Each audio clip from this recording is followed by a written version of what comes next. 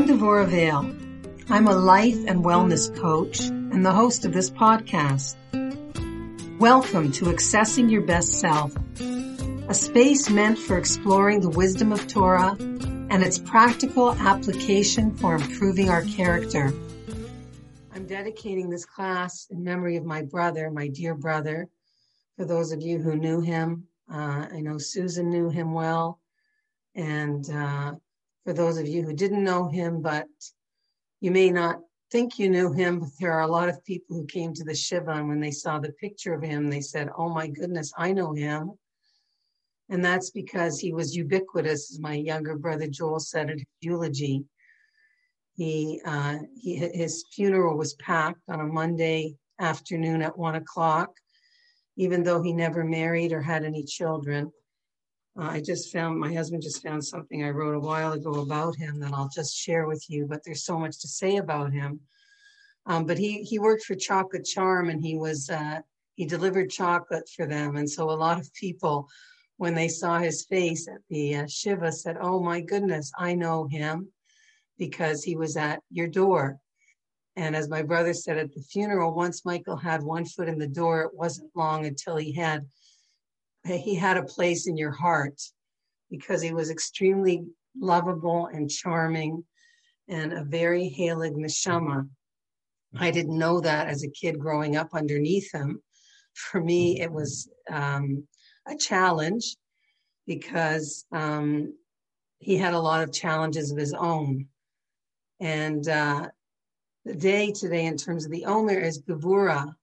It's the last day of Gevura. And when I think about my brother, he personifies Gevura, because the way that I described him after he died is that I feel like his whole life he was always climbing up a hill.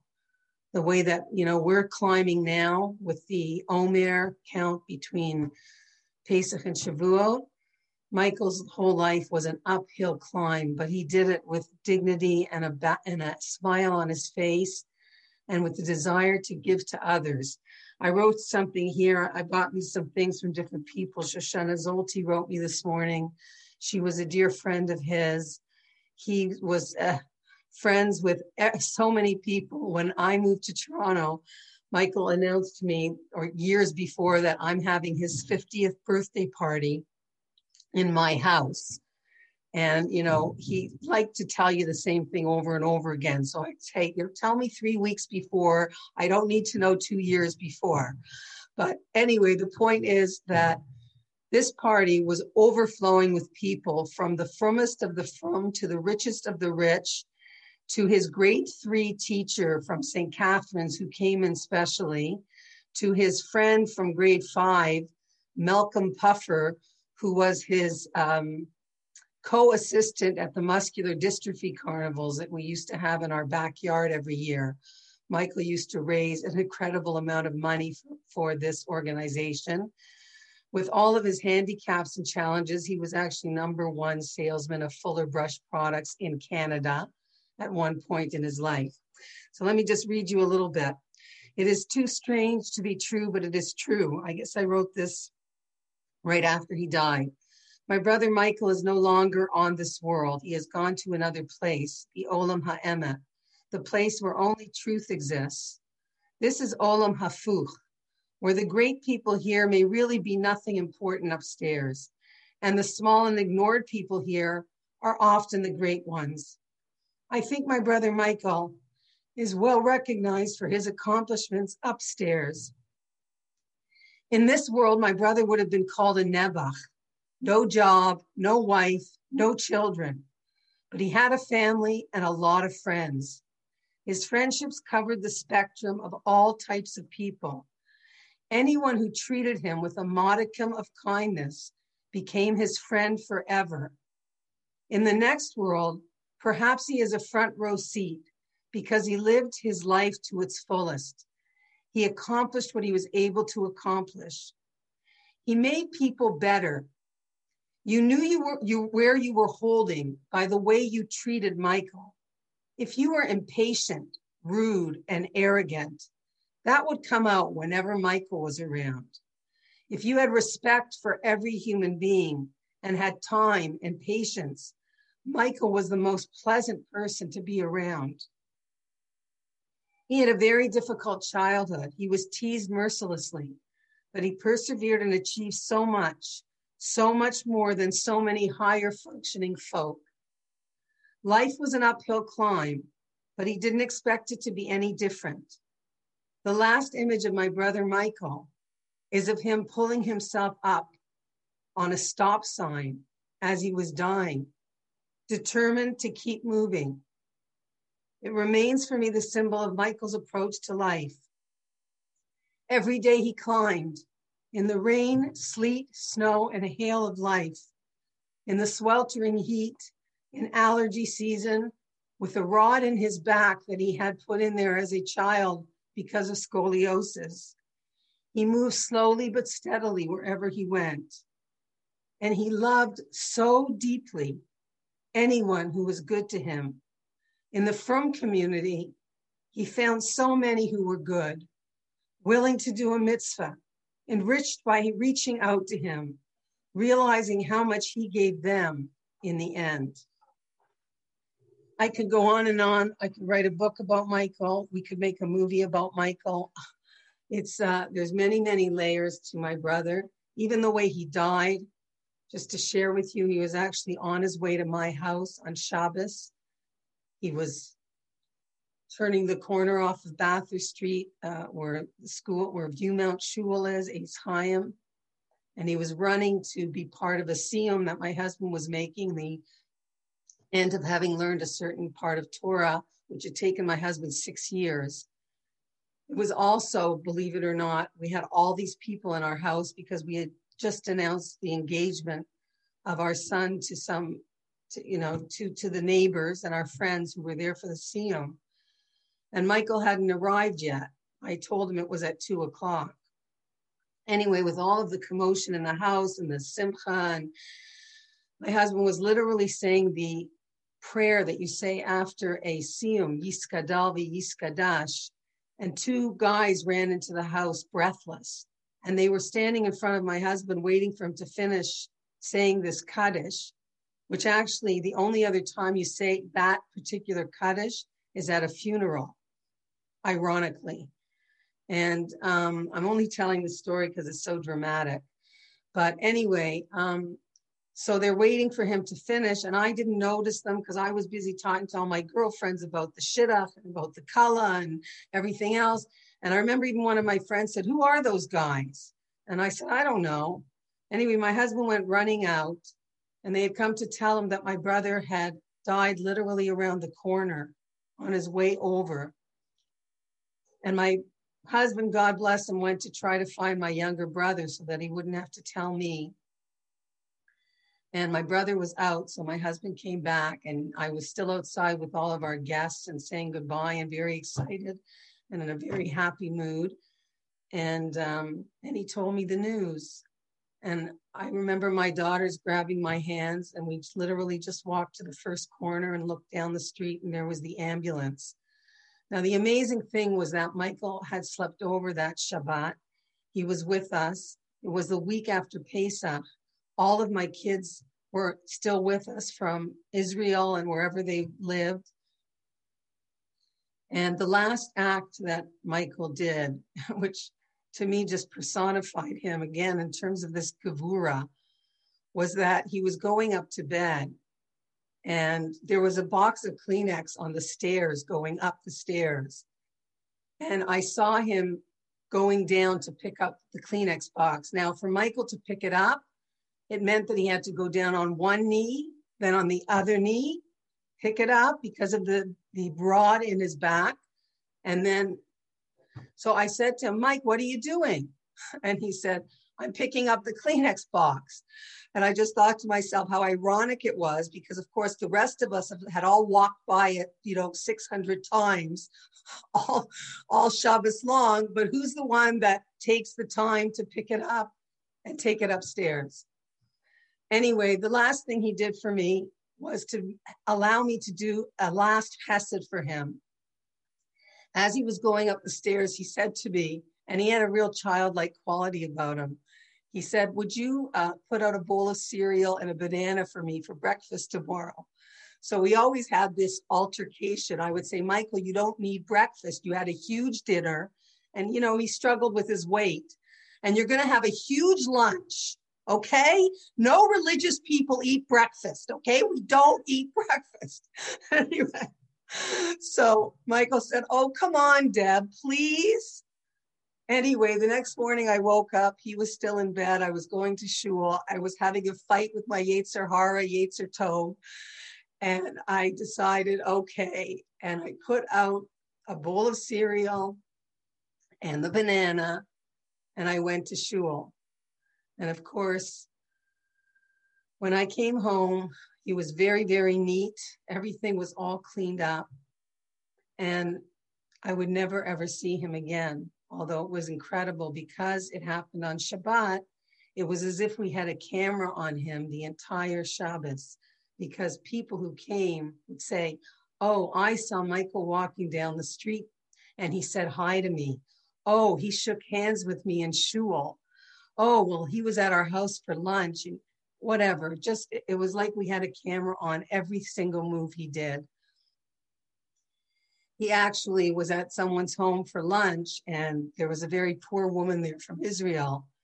And the hostess said to Michael, to this woman, she said, Michael's a Kohen. He could give you a blessing. So my brother said, what do you want? And she said, I want to be rich. So So he said, okay. I said, if Michael had been normal, like feeling good, he was already feeling not so well. He would have said, okay, but as long as I get a cut, He was a real businessman. As kids, he had a library in his room. We had to take out and borrow books. He had stampers in every back of every book. And we had to pay fines if we brought them back late. So he was always making money. And anyway, his neshama should be a blessing for all of us. He should continue to be a Melis Yosher for all of us. He was mamish, a very, very pure soul. And anyway, Mike, thank you that I was blessed to have you as a brother. Okay, so we're continuing with Shemona Esrei, and we're actually continuing with the last part, right? Shemona Esrei, we said, is divided. Thank you for listening, by the way, and thank you. Yes, Amen. My brother's neshama should have an aliyah. Yeah, Amen. Like I said, I could write a book, and in terms of the chesed that he would do, that nobody knew about until the Shiva came. Even though as a child, we used to call him Agent 007, because he would never tell you where he was going and what he was doing. Meanwhile, I'll just tell you one more story.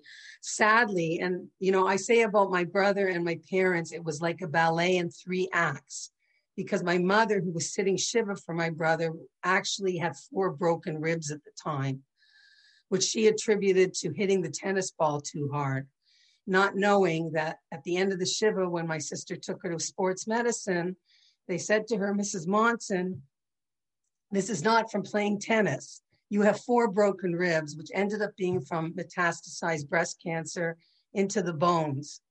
Now, why am I telling you this? Because while they were at sports medicine, the secretary there said, how's Michael doing? And my sister said, how do you know my brother Michael? He wasn't one of the athletes in the family. And she said, what are you talking about? He was here all the time, because he would drive people here for their doctor's appointments. And he would sit and wait for them, and he would schmooze with me. He was an incredible schmoozer. So there were many, many stories like this where we had no idea what he was doing whenever he was given the car. He was shopping for people. He was playing cards with shut-ins so their wives could get out and go have a life, and many, many other things. But anyway, he was also a very grateful person, and that's where we're up to in the Shemona Esrei. The Shemona Esrei is divided into 3 parts. We said the beginning is praise, where we talk about who we're talking to, where we understand who it is that we're addressing. The next part is request. Once we know who we're talking to, right? The one who can give us everything, the one on who we rely, the one on who we have nothing, including our very lives, without his will behind it. Then we can ask, And we ask for spiritual brachas, and we ask for material brachas, and we ask for the ultimate bracha, which is that Hashem should reveal himself in the world, and that Mashiach should come, and that we should return to Yerushalayim, and that the temple should be rebuilt, and that we should be out of exile, not only physical exile, but an exile that we don't even realize we in, which is that we are exiled from ourselves, from our potential, being actualized as Jews and to our fullest. Can't talk, honey, sorry. And so, sorry about that. I'm in the middle of a class, honey. Oh, okay. I better turn that off.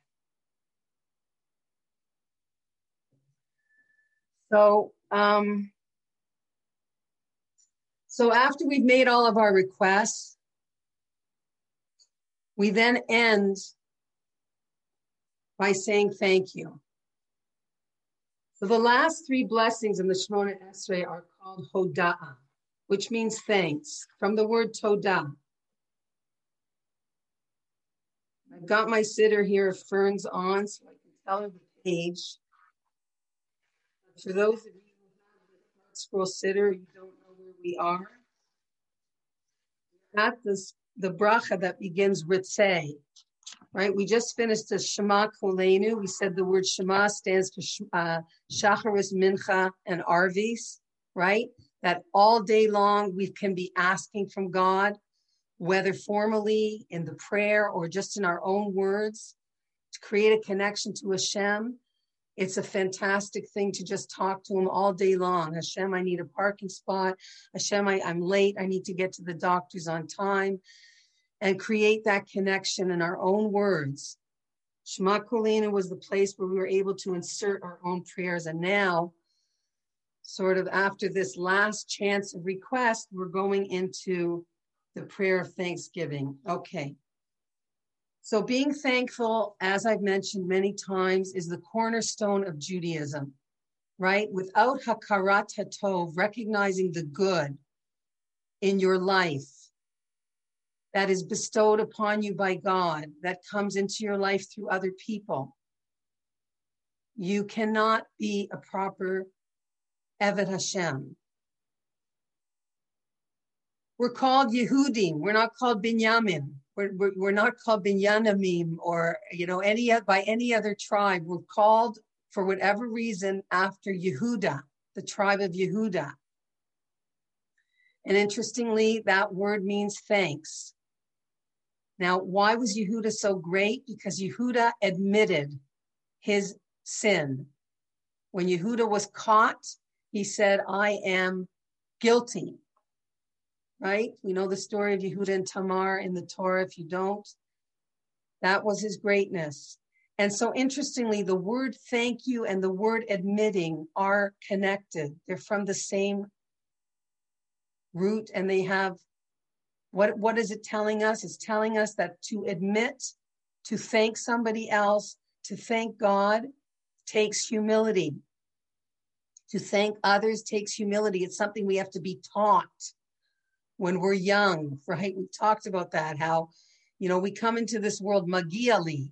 You're supposed to get me my bottle. You're supposed to change my diaper. You're supposed to do everything for me. What's going on now? All of a sudden I have to say thank you? It's a bit of a shock. And what it's saying is I'm admitting that you are doing something for me that perhaps I couldn't have done myself. I need you. And that takes humility and recognition, understanding that by ourselves, we are so extremely limited. Okay. And why do we not like saying thank you? Because sometimes what happens is we feel that now we're owing, right? We're in the red. Oh no, now it means that you're on top of the game. I have to do something for you now. So we don't like that feeling. It makes us uneasy. We either owe another person or Hashem. Now, the difference between another person and Hashem is with a human being, you say thanks, and it implies that, I no longer need your help. But with God, the more we receive from him, the more we recognize how utterly dependent we are on him, not just for the special things that he gives us, the extras, but even for the simplest needs that we always take for granted. And I was thinking, what are those simple needs that we take for granted that have been heightened during this pandemic? The ability to breathe, right? One of the ways that the coronavirus attacks people is they can't get a breath. Somebody was saying they knew someone who was very young who got the corona. And she said, even though she got better and she was young and strong, that not being able to catch her breath was the most panicked part of the whole thing. And I think I mentioned that story in a different class about a man who was on a ventilator for 3 months. And Baruch Hashem, he got better, a true story. And when he was leaving the hospital, they gave him a bill for an incredibly exorbitant amount of money. And he started to cry. And his wife said to him, "What are you crying for? Don't worry about it. The bill's been taken care of." And he said, "No, I'm crying because I can't believe it costs that much money for me to breathe for 3 months. And it made me understand how Hashem makes me breathe every day for free, for nothing. There's no, cost involved." So it was this recognition, being able to smell, another coronavirus symptom, not being able to smell, which means not being able to taste your food, right? All of these simple things, all of these old new pleasures that we have to recognize are all in our lives because Hashem gives them to us. It's not a given.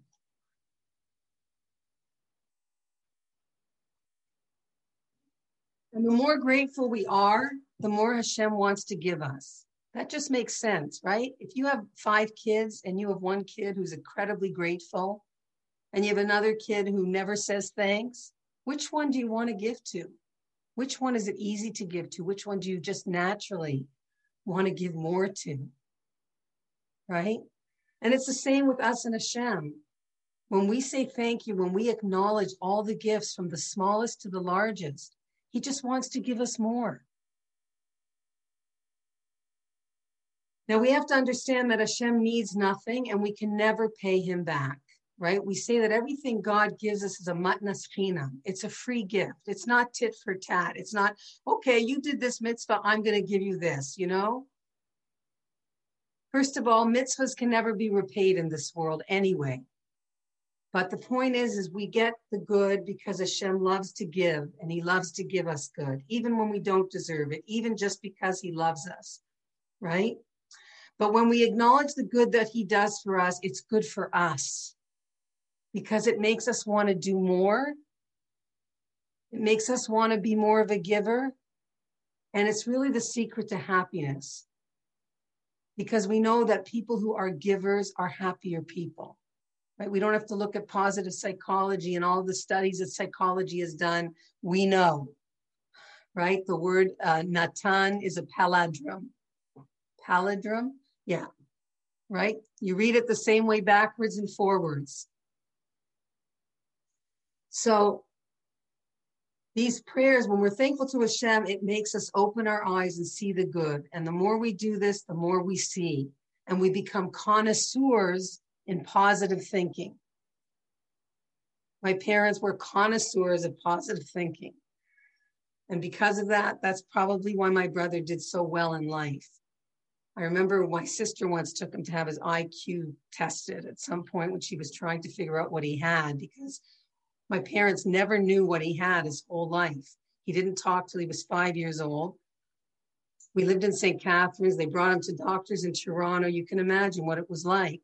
But nobody knew anything in those days. It was only, I think, in his mid-40s because of my sister who decided to take it on as a project, found out that he has high-functioning Asperger's syndrome, right? Remember when Asperger's all of a sudden became like everybody, wow, Asperger's, nobody knew about it. Books were written, movies.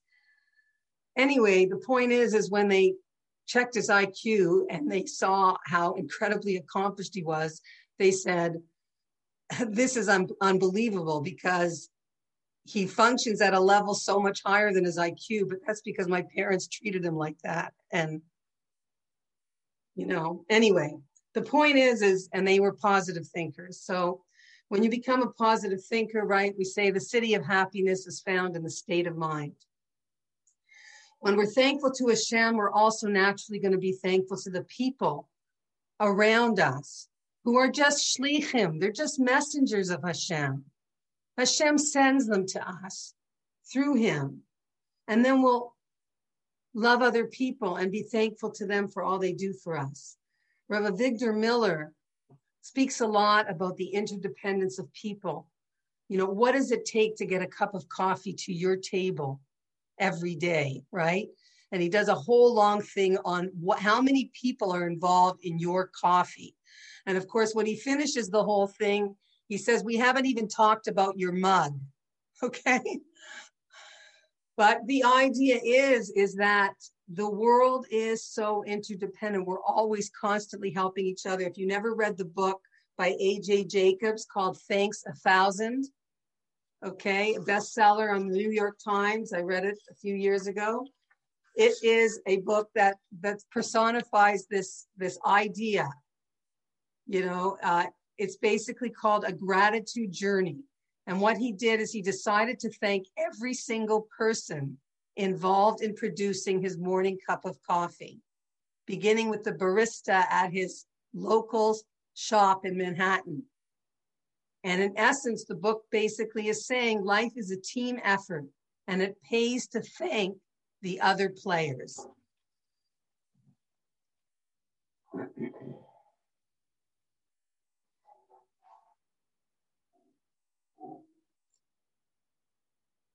So the more we see other people in our lives as shlichim of Hashem and of those who deserve our thanks, then the more we understand that whatever Hashem sends us, even if we perceive it as bad, we understand to be grateful for it all, because everything that comes our way is either just a gift or it's meant to teach us something that we need to learn.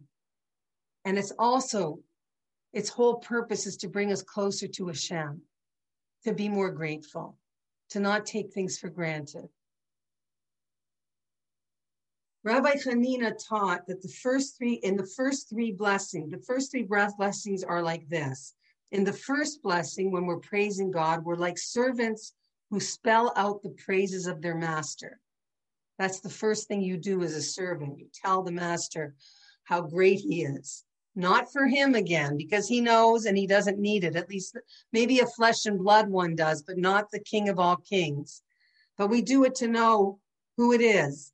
In the middle blessings, we're like a servant who presents petitions. And in the final three blessings, what we're supposed to feel like is like a servant whose wishes have been granted. And we're taking leave of our master. But if we look at these last three blessings, which begin with Ritzeh, right? And I'm just going to read it quickly. I mean, I'd love to read it in Hebrew and in English, but I'll just paraphrase it myself. If I don't understand the Hebrew, I'll look over there. So we're saying, Ritzeh Hashem Elokeinu, be favorable Hashem our God, be'amcha Yisrael, with your people Israel and with their prayer, right? So we finished our prayer and we're asking God to accept it. We're asking God to like it, right? To be pleased with it. The hashed et ha'avoda, and return the avoda which we're referring to as the avoda of the Beit HaMikdash, right? Which included sacrifices. Now, originally sacrifices was prayer.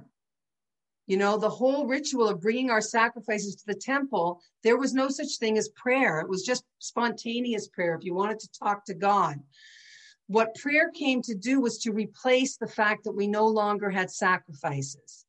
Okay, and that's why prayer is called avodah which usually means work, service, which it means implies korbanot, sacrifices. Avodat shebalev. Now we're doing work of the heart. We no longer have the temple. We no longer have the sacrifices. We're going to talk a little bit about what that was all about. Very difficult for us in our day to understand it.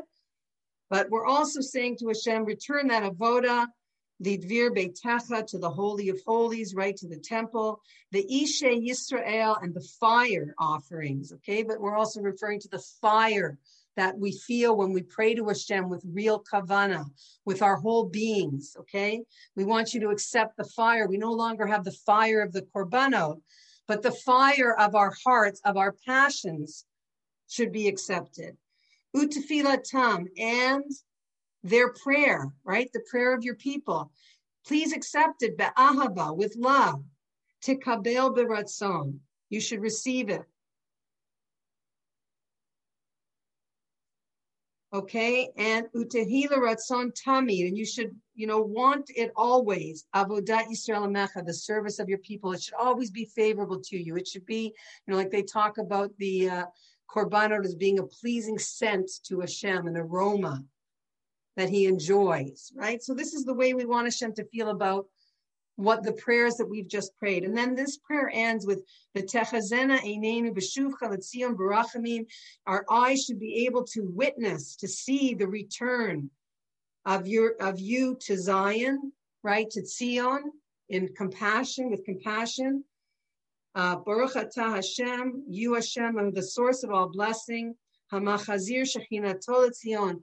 Your Shekhinah, right? The divine presence should return to Tzion. And again, of course, we're talking about accept our prayers, but ideally, like all of the prayers that we prayed during our request section, we want to be back in Yerushalayim. We want to be back in our land. We want the third temple to be revealed. We want Mashiach to come. We want to be able to, again, bring korbanot, right, to the Beit HaMikdash. Okay, so let's talk a little bit about what these korbanot are.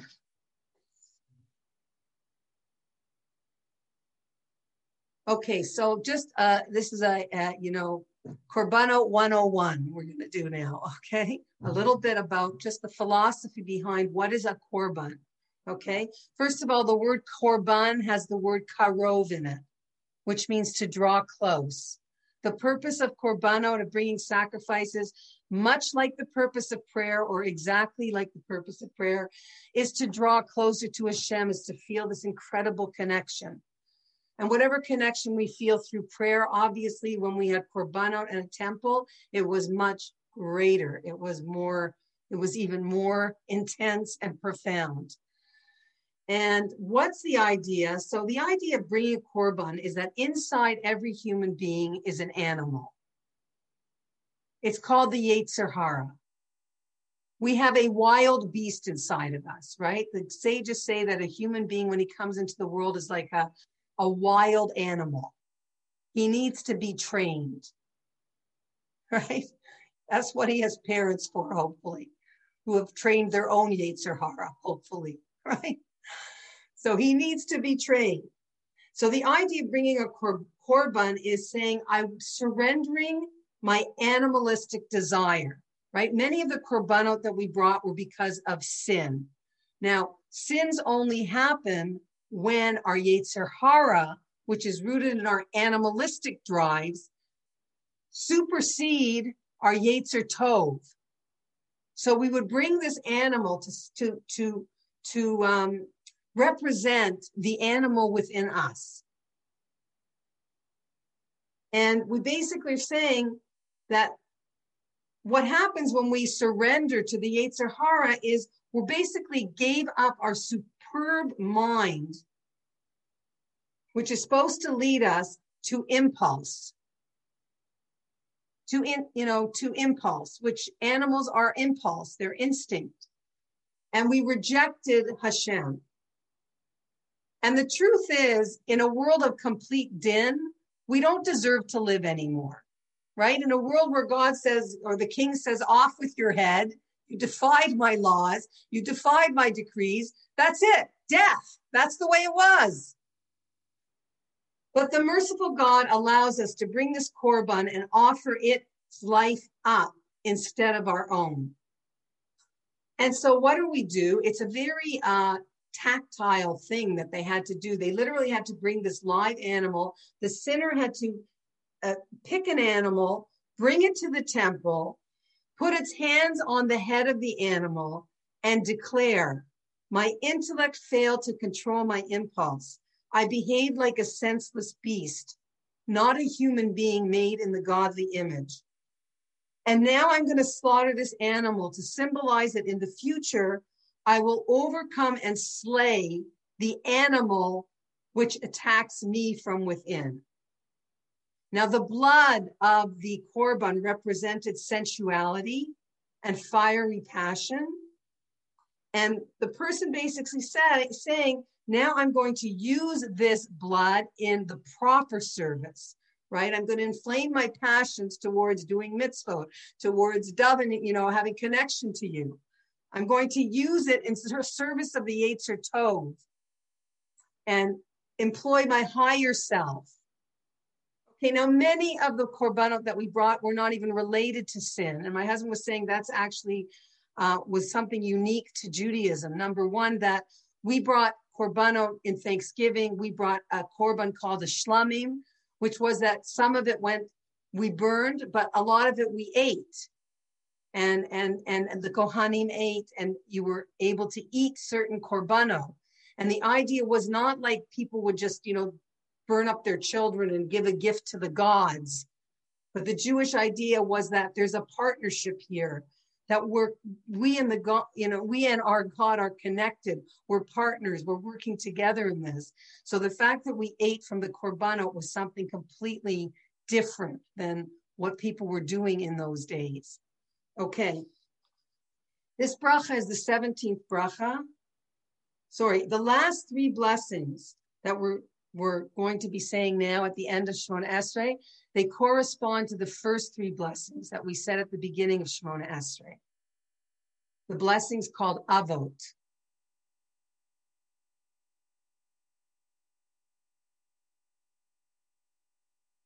And this bracha in particular is talking about, korbanot and God accepting our prayers, is that the same way that Abraham offered Yitzchak up as a sacrifice, and God told him, of course, no, I don't want human sacrifice, and stopped it, but wanted to see if Abraham would obey. So too, when we say this prayer, we're like Abraham. We're saying that the sacrifices, the korbanot that we should bring, should be accepted. Okay, this is also called it's the 17th bracha, and the number 17 corresponds to the word tov, which means good. And the idea here is, even though we don't have our temple, which is the true tov and the completed tov, we at least have the goodness of our prayers that we can offer up to Hashem. And the fire, like I said, that used to be connected to the offerings now refers to the fiery words of prayer. And we hope that Hashem accepts our tefillah that we're praying, our Shemona Esrei, the same way that he once accepted our sacrifices. And they say that in this prayer, when you're saying it, you should actually picture yourself willing to give up your life for Hashem the way that Yitzchak did. Now, obviously, interestingly, we are in the last day of Gevurah. Yitzchak represents the Midah of Gevurah, right? In many ways, the Akedah was Abraham's test, not Yitzchak's, because Yitzchak was an Ish Gevurah.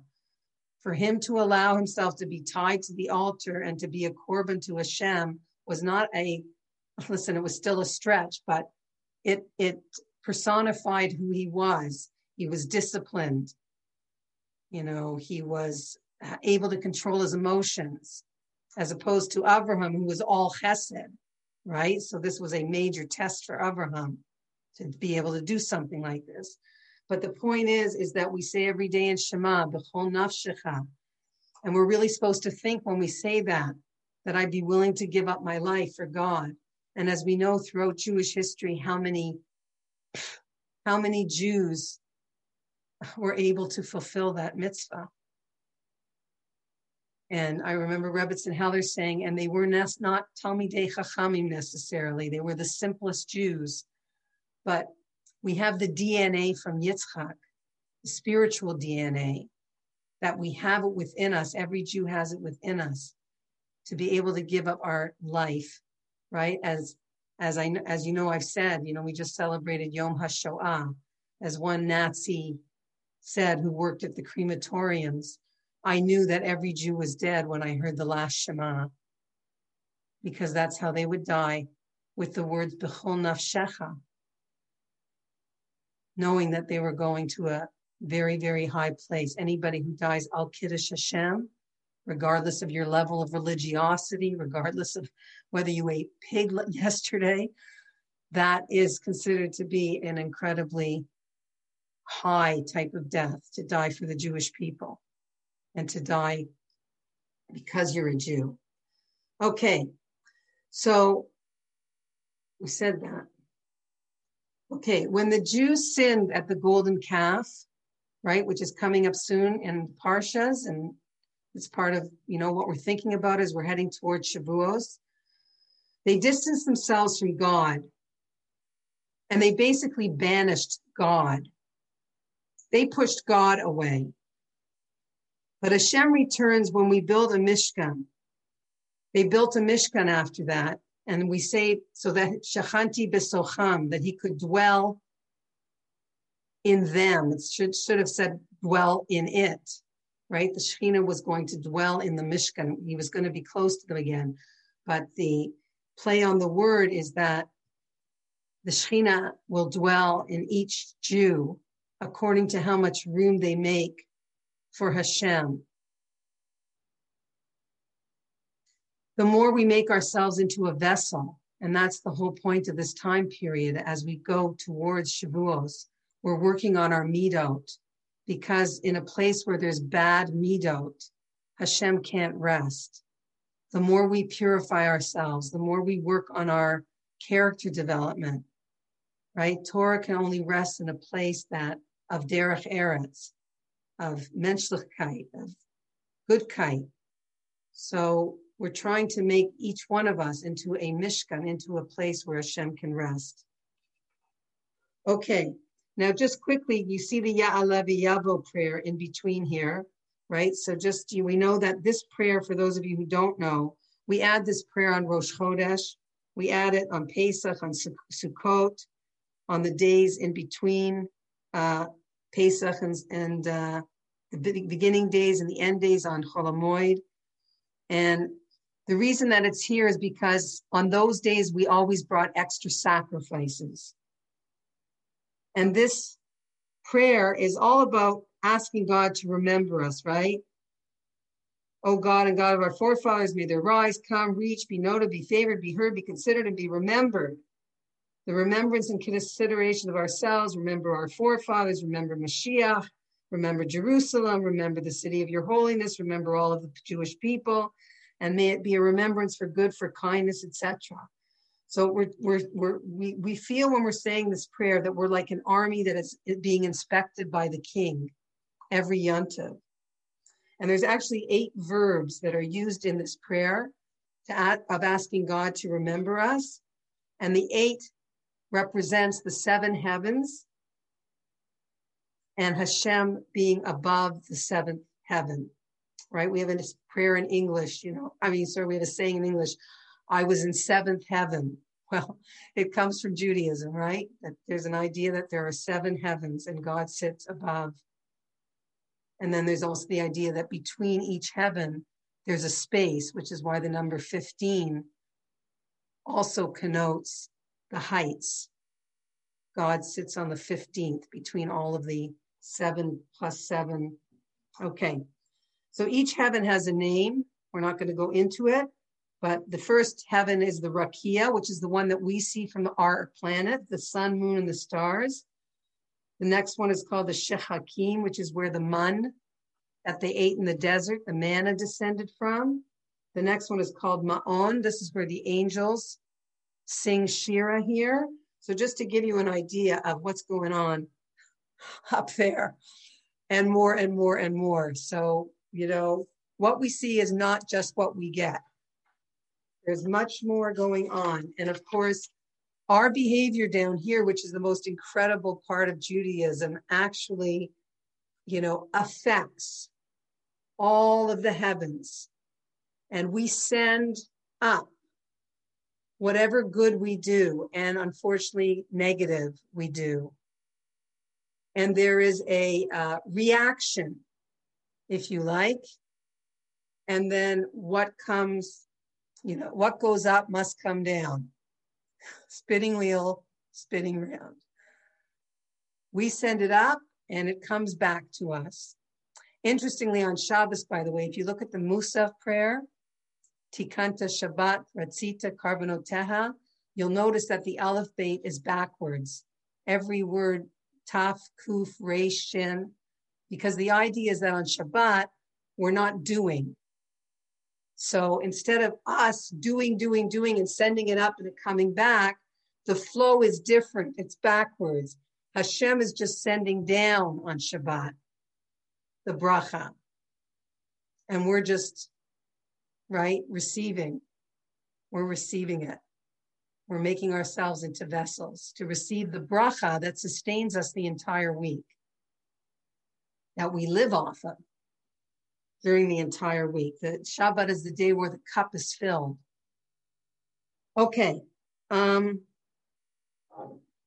am I doing? I guess we're going to have to do one more class on Shemona Esrei next week. Okay, Baruch Hashem. All right, because I talked about my brother a lot. So, okay. So let's start. We're going to the Mudim prayer. Mudim anachnu lach. Okay, everybody bows at that prayer. And we bow down, right? And we're saying basically, we thank you. She'atahu Hashem Elokeinu ve'Elokei Avotenu l'olam va'ed, that you are our God and the God of our fathers forever. Sur Chayenu, you're the rock of our lives. Magen Yish'enu, you save us from all kinds of things. That's what you've been for us. Atahu l'dor v'dor, that's you from one generation to the other. And therefore, nodeh lecha, we want to thank you. Unesaperti latech, and we want to talk about, right? We want to praise you and talk about all the things that you've done for us. Al chayenu, in our lives, right? Hamisurim biyadecha. We'll relate your praise for our lives, which are committed to your power, okay? Okay. The al nishmotenu, and for our souls that you give us, right? That are entrusted by you to us. The tovotecha, and all the good that you do, shebechol eight, at every moment, right? Every moment, every time we take a breath. At the end of that breath, when we release our breath, I did a little bit of meditation with Chashi Skobak. It was amazing because you really become aware that at the end of that breath that you take, if you really focus on your out breath and you really let it out completely, it's almost like when you take that in breath again, you realize that you're symbiotically connected to the Creator, as if you're breathing out and He's breathing that breath back into you, the same way He did with the first human being, that He breathed into Adam and he became a living being. And if we let the breath out and we don't take an inward breath, we realize there's a place of almost panic there until we get that breath. Anyway, the point is that every moment and every time you are sustaining us, you are giving to us, and we're grateful for that. The Al Nisecha, right? All the miracles that you do for us every single day, the Al Niflo Techa, and your wonders and the good that you do morning, night, morning, and afternoon. And this goodness, it never ends. It's like human beings can do good for you, but there's a bottom. There's a place where they can't do anymore. I can't. That's enough. I can't do it anymore, right? But Lo chalu rachamecha means Hashem's mercy, Hashem's ability to give to us never ends. It's bottomless. And your compassion that fuels the kindness that you do for us also is never ending. Me'olam kivinu lach. We should put our hope in you forever, because where else should we put our hope and our trust, if not in you? Because you are behind everything, every breath that we take. If we would live in reality and not live in illusion, which is a constant struggle as a human being, we would know this. So this blessing of thanksgiving follows the blessing of the temple service, the ritzeh that we just said, because service and thanks are identical. What does that mean? The implication is that it's unacceptable to thank Hashem, to be cognizant of everything that he does for you without feeling any obligation towards him. It doesn't make any sense to say thank you and yet feel like there's no relationship, there's no commitment, there's no obligation. So service and thanks should really be identical.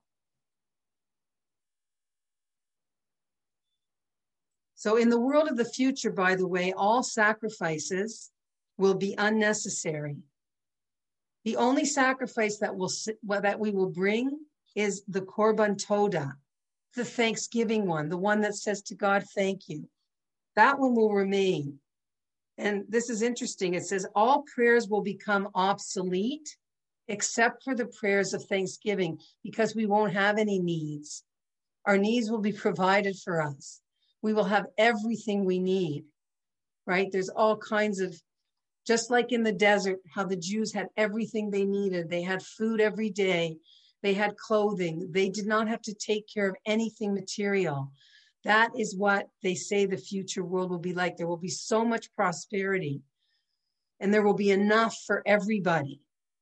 And we as Jews will be able to devote ourselves, like the Jews did in the desert, to the service of God, to deepening our wisdom, to being the teachers of humanity about Torah. And we won't have to worry about our physical needs. So we won't have any korban, it says, except for Todah. Just a side point here, there was a Shaila asked about Thanksgiving, the holiday of Thanksgiving, whether or not it's a Jewish holiday, right? Of course, there are some Jews, especially in the States, it's a very big deal. You know, there are many Jews who celebrate it, from the frommest of the frum, to, and then there are people who say, no, why should I celebrate Thanksgiving? I'm a Jew. I'm thanking God every moment of my life. Thanksgiving is every day. So it's interesting. Rav Moshe Feinstein said you don't need to celebrate Thanksgiving. I don't know if he said it's usher, but he said, you don't need to. You're a Jew. You're being thankful all the time. And Rav Soloveitchik, Rav Yosef Dov Soloveitchik, did celebrate it. Okay. So this bracha, Modim Anach Lilach, is the 18th bracha. And the rabbis tell us, the sages tell us, that we take 18 breaths a minute. So you can test that out after the class. Okay. 18 obviously stands for life, Chai. And the purpose of life, if anybody asks you, what is the purpose of life? I always say to myself, I need to have a nice, succinct answer for that. The purpose of life is to be cognizant of Hashem's kindnesses, to be thankful for all God gives you, and to thank him by devoting your life to his service.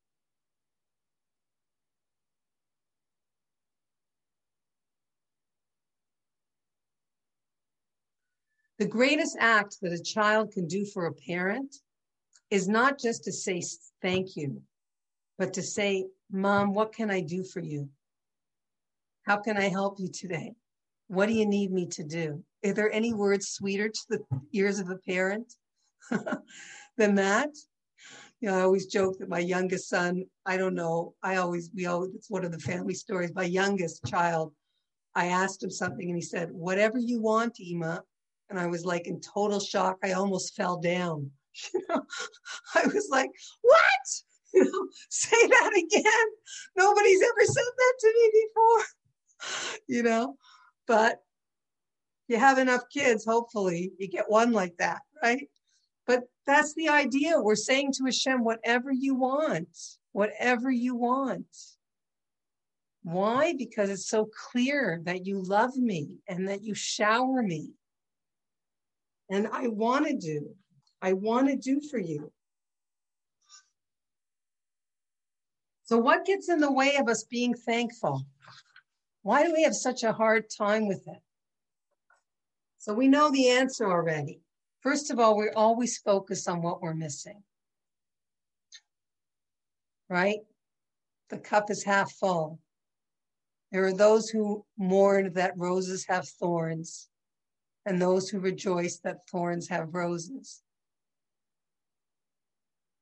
We're always noticing what we're missing. And the root of this attitude is arrogance. I deserve more. I deserve better. I want it now. I can't wait. Whereas humble means being content with your lot. I just read another idea that in the word simcha, happiness, the three last letters spell macha, mem, chet, hey. It means to erase. Right? We're supposed to erase the memory of Amalek. Macha means to erase, which is basically the idea that one of the roots or the way to get to a place of simcha is to erase your ego, erase that part of you that says it's not good enough. Erase yourself, nullify yourself. Because humble means being content with your lot. Sameach b'chalkom. So Reb Nosson Tzvi Finkel, who was the altar of Slobodka, said, make a daily practice of viewing the world as if you just entered it. Pretend you're a newborn baby. I always used to feel that way after I had a baby. You know, by the time you got out of the hospital and you finally got out of bed and you finally got back into the world, and maybe, you know, you were going out for a walk and leaning on your stroller to be able to walk. You know, I used to feel like, my gosh, like I feel like my infant, you know, like, where have I been? Wow. You know, wow. And it's almost like you re-enter the world together with your baby. You know, it's interesting. So the word, we should enter the world, you know, the sight, the hearing, the touch, the taste, the smell, with this incredible newness of the gifts that we can enjoy. There's 86 words in this prayer, which correspond to the word Elohim, which is God as he manifests himself in this world through nature, through his power, and the word Hateva, which means nature. So we have to bless God. We have to be aware all the time if we want to reach a place of simcha and hakarat hatov, of the wonders of nature that he creates. I mean, this time of year now, I don't know about you, but obviously hope springs eternal in the human breast, and spring is just all about that. You know, when you see the leaves and all the trees budding, and you see the newness of the world again, and we've been so much more in touch with nature because of this pandemic, perhaps. You know, as I said to this woman, you know, with everything that's going on, that nobody knows what's up and what's down.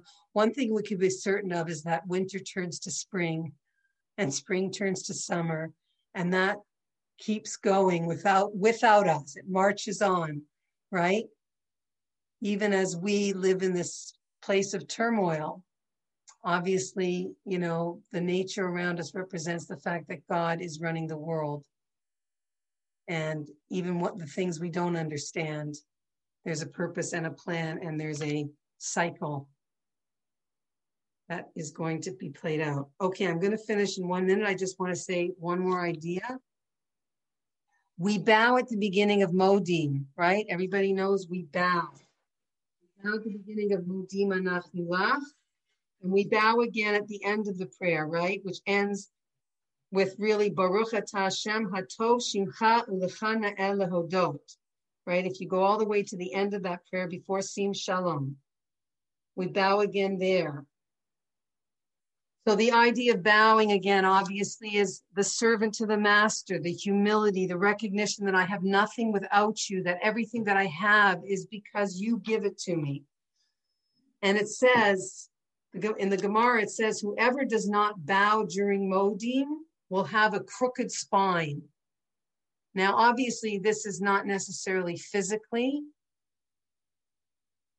but it's the idea that if you don't exercise that muscle of gratitude, of being grateful to God, to other people, etc., you'll be crooked. You'll see life crookedly, imbalanced, if you want. You won't be able to enjoy because of that crooked spine.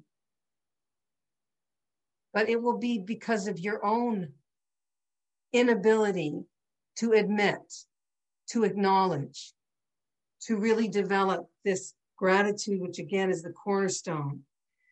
If we don't bow, we're like the snake. The rabbis go on. Why the snake? Why the nachash?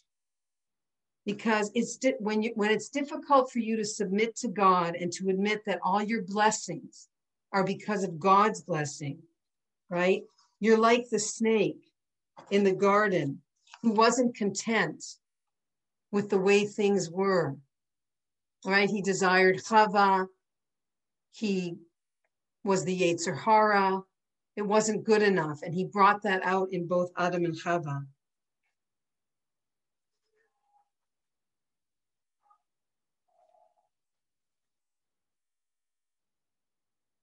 Okay. All right. I'll just finish this last point here. Okay. So Modim, this prayer again corresponds to Yitzchak, who showed the ultimate gratitude to Hashem by offering himself as a korban. And this prayer, last idea, this prayer called Modim was composed when King Solomon, Shlomo HaMelech, dedicated the first temple. The gates of the temple door, there's a whole story in the Gemara that the gates of the temple door would not open until Shlomo recited 24 prayers of pleading. And even after that, they would still not open. They finally opened only when he invoked the memory of his father, David HaMelech. And why? What was the significance of this? Hashem was showing that he had completely forgiven David's sin with Bathsheba, who was Shlomo's mother. That's a whole story, right? Right? David married this woman, Bathsheba. He desired her. She already had a husband. He sent that husband off to war, whatever, basically getting him out of the picture. And there's a whole question about this sin in David's life was always in front of him. He was always doing tshuva for it. Even though, the sin was something, the story also goes into that, the question of whether it was even sinful is another story. But for his level, it was considered one. So this last bracha that we say in Modi, the doors opened, and we're told that the angels recited this bracha, Baruch atah Hashem, Hatov Shimcha Ulechana Elohodo. You, Hashem, are the source of all blessing. Your name is good, and you only, and it's fitting to give thanks to you. So the angels recited this blessing when they saw the doors of the temple open. Okay. Thank you so much for joining me. We'll continue, God willing, next week. We're going to finish with Modim, and we're going to go to the last one, Elokai Netzur, where we talk about God helping us keep our mouths shut and only saying good things. Because the idea is at the end of finishing our prayer, we're now going back out into the world. So we want protection, for ourselves and also in terms of other people, not necessarily always being so nice. So we're going to talk about in that prayer how we deal with all of that. Anyway, thank you so much. And Thank you. Thank you so much, Deborah. Beautiful. Yes, my brother, Baruch Hashem, my brother really, he was really an incredible person. He was a very special guy. Thank you so much for sharing him with us. Thank you. Thank you for listening. I feel like you're part of the family. I'll tell you a story that I sent out to the family. My brother was very close with a lot of rabbis, Rabbi Shimon Appersdorf, who used to live in Toronto. He wrote many, many books, and my brother's name was always in the front of the book as a thanks from Rabbi Shimon, because my brother had incredible typing skills. I know, because my bedroom was next to his, and he had an electric typewriter that would go until 3 a.m, okay? And he could type over 100 words a minute. And even as kids, Michael would teach us whatever he knew. So he literally had desks in his bedroom, and we had to sit in these desks. We were taught math and stuff before we even went to school from him. And he used to literally write up report cards, okay, which I would usually be running after him down the stairs and trying to grab out of his hand because I know I got a D in conduct. And the jokes, whatever. Anyway, the point is so Michael was an incredible typer, and he used to, in the old days, type out all of Rabbi Shimon's books. And of course, he went there for Shabbos, and he loved Shimon, and he would call him every week. He had people he called every single week, including our next door neighbor from St. Catharines, you know, my best friend who I grew up with. I knew what they were doing my whole life because of him. He was a connector. He loved people. He had people he called. People knew that something happened to him. Even right after Shabbos, he would call this woman, Sheila Grubner, every single Shabbos. I would say, Michael, will you let her just relax? We just went out of Shabbos. She told me she knew something was wrong. She didn't get the call. So anyway, the point is this Rabbi Shimon Appersdorf, I hope I'm not recording. No, this Rabbi Shimon Appersdorf moved with his family to Israel. And my husband and I were going to Israel, and my brother, who's again very persistent and likes to repeat himself, told me over and over again, Dab, when you go to Israel, look up Shimon, look up Shimon, look up Shimon, look up Shimon. You have to call Shimon. You better call Shimon. Shimon would really love to hear from you. You need to call Shimon, right? Anyway, finally, I said to him, listen, Mike, I'm probably not going to call Shimon. And I'm telling you, I have my own friends, okay? I have my own friends. I have my own people that I need to see. I might not call Shimon, okay? Enough already. Okay? Anyway, the point is, he didn't always bring out my good side. It was a test. Always. I needed it because, as you know, my father wanted to turn me inside out. Hubby likes that one. Anyway, so we go to Israel. We're staying in a hotel somewhere, and there's this huge snowstorm on Shabbos. And part of our plans in Israel is that we're invited to a bar mitzvah. Anyway, I think it was a Thursday morning. It was like the city was completely immobilized. You couldn't go anywhere. You know what a snowstorm does in Israel. And we didn't know whether the bar mitzvah was on or off. It was supposed to be at the Kotel. And we tried to call the people who were having the bar mitzvah, and we couldn't get through to them. Even the lines were down, okay? So my husband, being his personality, he said, I was invited to this bar mitzvah, and I'm going because they might be there. And I said, well, good luck to you. You know, no boots, no winter coat. I'm not going, okay? See ya. Okay. Anyway, he goes to the Kotel. And of course, I'm right. And they're not there. But he comes back. When he comes back, I say, so what happened? He said, well, they weren't there. There was just a small group of men there who were davening. And the first guy I see is Shimon Appersdorf. And Shimon comes running over to me, and we took a selfie with each other. And we sent it to Michael. So I said, not only does Michael have connections, but like right there at the Kotel. And Shimon had told my husband that every day he comes to the Kotel since he made Aliyah. He comes to the same minyan at the same time. He doesn't care if it's snowing. He doesn't care if it's hailing. That's what he does. So it's only because of that we actually saw Shimon. My brother was thrilled. I asked my husband if he knows where that picture is because I wanted to see it. Anyway. Thank you so much, Deborah. Beautiful. Okay, take care. We should all have strength. Thank you so much. Thank you so much. Thank you so much for coming on and being part of my family. Thank you. Thank you for being part of I'm teaching ours. on Tuesday a new series for those of you who want to join me. It's a new series for Project Inspire. I'm not sure what I'm teaching yet, but whatever. What time is it? That one's at 10. Okay. And then, of course, Wednesday we'll continue Mirz Hashem. Okay. Okay. All right. Take good care. Love you. Have a great week. Thank you so much. Thank you.